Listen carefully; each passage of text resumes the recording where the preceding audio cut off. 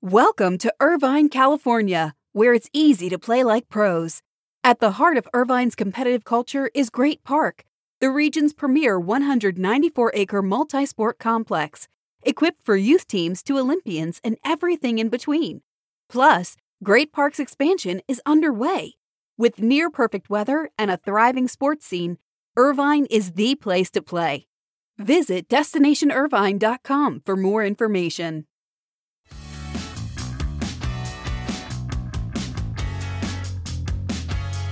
Well, it's certainly a good time to be with the Big Ten. And that is your lead story for this morning's Buzzcast for Friday, August 19th. Good morning. I'm Abe Madcore. We made it to Friday in August. First, let's start with the Big Ten. A historic day for the conference on Thursday, which finalized media rights deals with CBS, Fox, and NBC that will total more than $8 billion over 7 years, making it the most lucrative conference rights deal in the history of college sports. The three deals combined will pay the conference over $1.1 billion per year and puts the Big Ten schools well ahead of their peers in revenue. The Big Ten, remember, was receiving about $440 million a year in its previous media rights deals with Fox and ESPN, meaning the new deals will provide the conference with nearly a 3 times increase, starting with the 23-24 season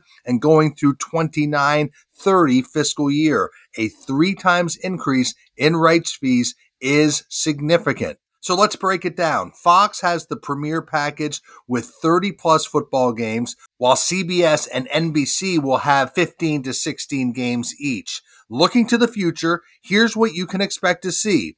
The Big Ten's new set of partners will provide a full lineup of football on Saturdays in the fall. It will start with Fox's Big Noon Saturday at noon, followed by CBS's 3:30 window, and NBC's new Big Ten Saturday night game in prime time. So that is a nice flow of games for fans, and the schools will also benefit big time. As with the annual revenue reaching more than $1.1 billion a year, you divide that by 16 schools, including USC and UCLA in 2024, the per school payouts could reach $70 million or more. Think about that for a second. Your school in the Big Ten, and every year you're getting a paycheck for more than $70 million, a pretty good windfall. That's well ahead of the other conferences. It's well ahead, well, not well ahead, but it's ahead of the SEC, which distributed $55 million to each school in 2021. But that per school payout will increase when the SEC's extended rights deal with ESPN for $300 million a year begins after the 2023 season. But bottom line is the Big Ten payout will be significant to the schools. Who's missing here? ESPN. And so while ESPN wasn't in the mix in the deal, multiple reports state that ESPN could still land an agreement to carry Big Ten as a sub-licensee, particularly in basketball. And today I know we're talking mostly about football. But overall, a big win for the Big Ten and Commissioner Kevin Warren, who has been in the top spot for 2 years. Kevin Warren, he's had his share of ups and downs. We've talked about them on the Buzzcast. He has his supporters. He has his detractors. But he should be proud and standing tall in this big payday. And it took a ton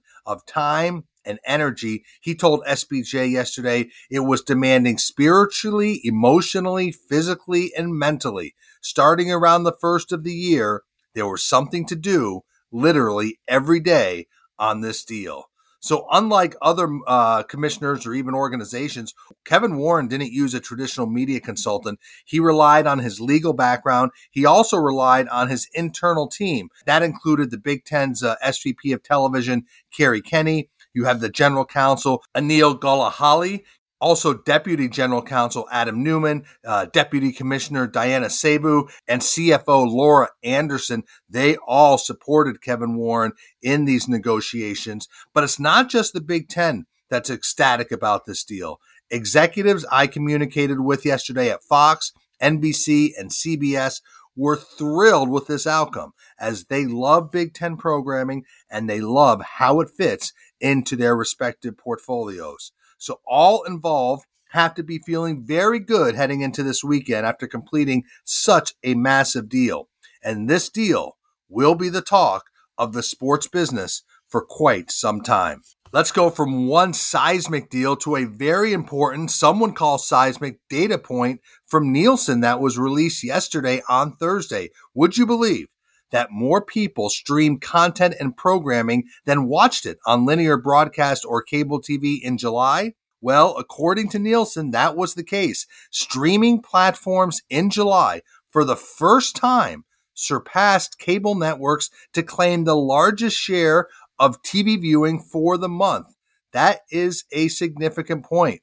Streaming among TV households in America represented a record nearly 35% share of total consumption, while cable came in at 34% and broadcast consumption came in at 21%.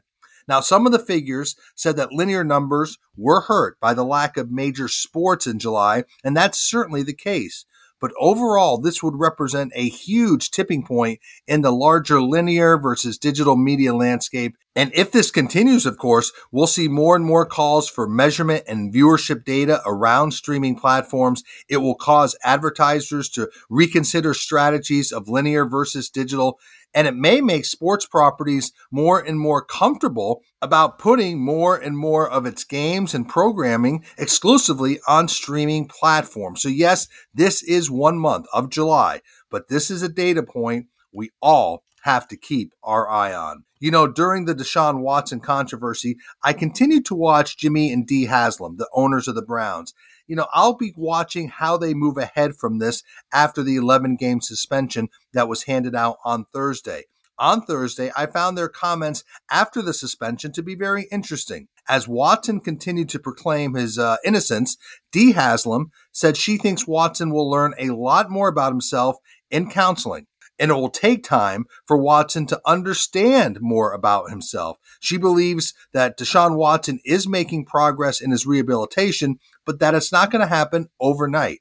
Meanwhile, Jimmy Haslam stressed that he believed everyone deserves a second chance and that he would make the trade for the controversial quarterback again, despite the 11-game suspension, and that he believes Deshaun Watson will ultimately make a positive contribution to the Browns and the organization. However, many in Cleveland believe a large portion of that diehard Browns fan base will never embrace Deshaun Watson. So this story around the Browns, the Haslams, and Deshaun Watson is one every NFL team is watching. It's one every NFL team is talking about, and I'll continue to see how the Haslams move ahead. You know, baseball had its Field of Dreams game earlier this month, and this weekend it presents another event that baseball is really trying to build into something special. Well, I would argue it already is special. It's a very, I would say, heartwarming game, and that's its Little League Classic, which is a regular season game played primarily in front of Little League Baseball World Series players and their families at Bowman Field in Williamsport, Pennsylvania. Now, the 5th annual game will feature the Red Sox and the Orioles on Sunday night, and ESPN2 will maintain its alternate feed and televise a kids cast. And yes, that is an all-kids broadcast team, which I think could be a lot of fun. So that's Sunday night, 7 o'clock Eastern Time. This game is always one of the more heartwarming games to see the Major League Baseball players interact with the Little Leaguers and their families. It's great television, so I'll be watching the Little League Classic. I'll certainly tune in to the Kids Cast on ESPN2. So that is your morning buzzcast for Friday, August 19th. Hope everybody has a great August summer weekend. I'm Abe Madcore. Thanks for listening to the buzzcast. Stay healthy. Be good to each other. I'll speak to you on Monday.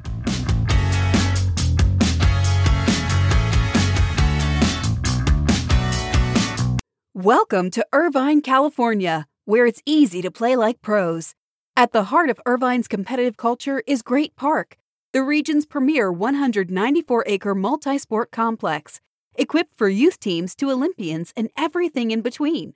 Plus, Great Park's expansion is underway. With near-perfect weather and a thriving sports scene, Irvine is the place to play. Visit DestinationIrvine.com for more information.